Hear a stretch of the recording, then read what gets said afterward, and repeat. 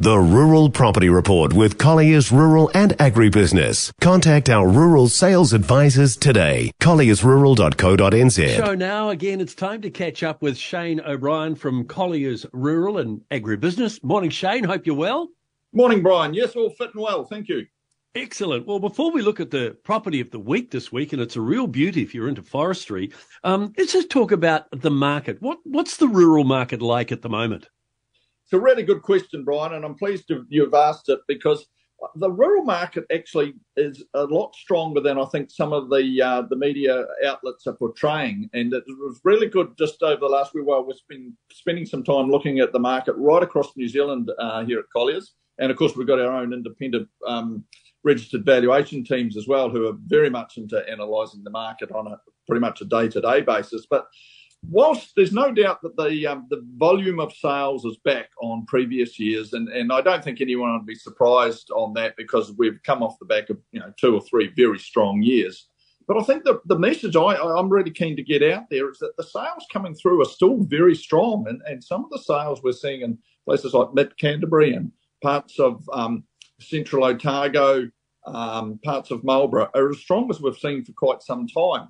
So, it's a good time to be on the market, and I don't think anyone who's contemplating selling or wanting to get on the market should be too put off by what they're reading in the market, or in the media, I should say, because the reality is the buyers are still there and they're prepared to pay good money.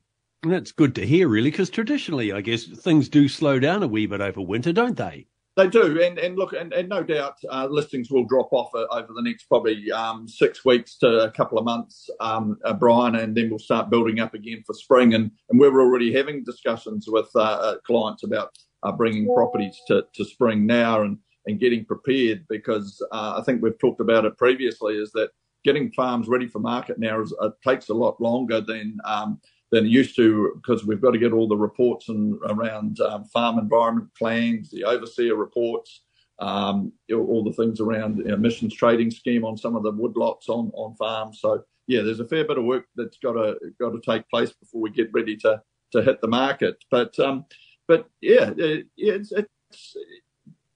guess we are starting to hit those winter months, no doubt about it. And I'm just looking out the window here in Christchurch this morning. It's you'd think we're in the midst of winter, but no, I just want to say the market's still pretty good. And for those listening, don't believe everything you read. Gone are the days when you just put up a for sale sign outside the front gate and that was it, really.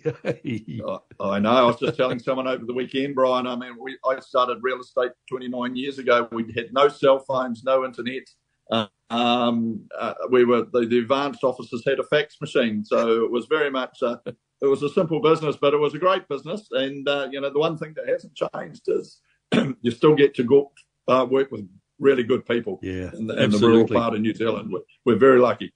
All right, so let's look at our property of the week, and it's something a little different this week, isn't it?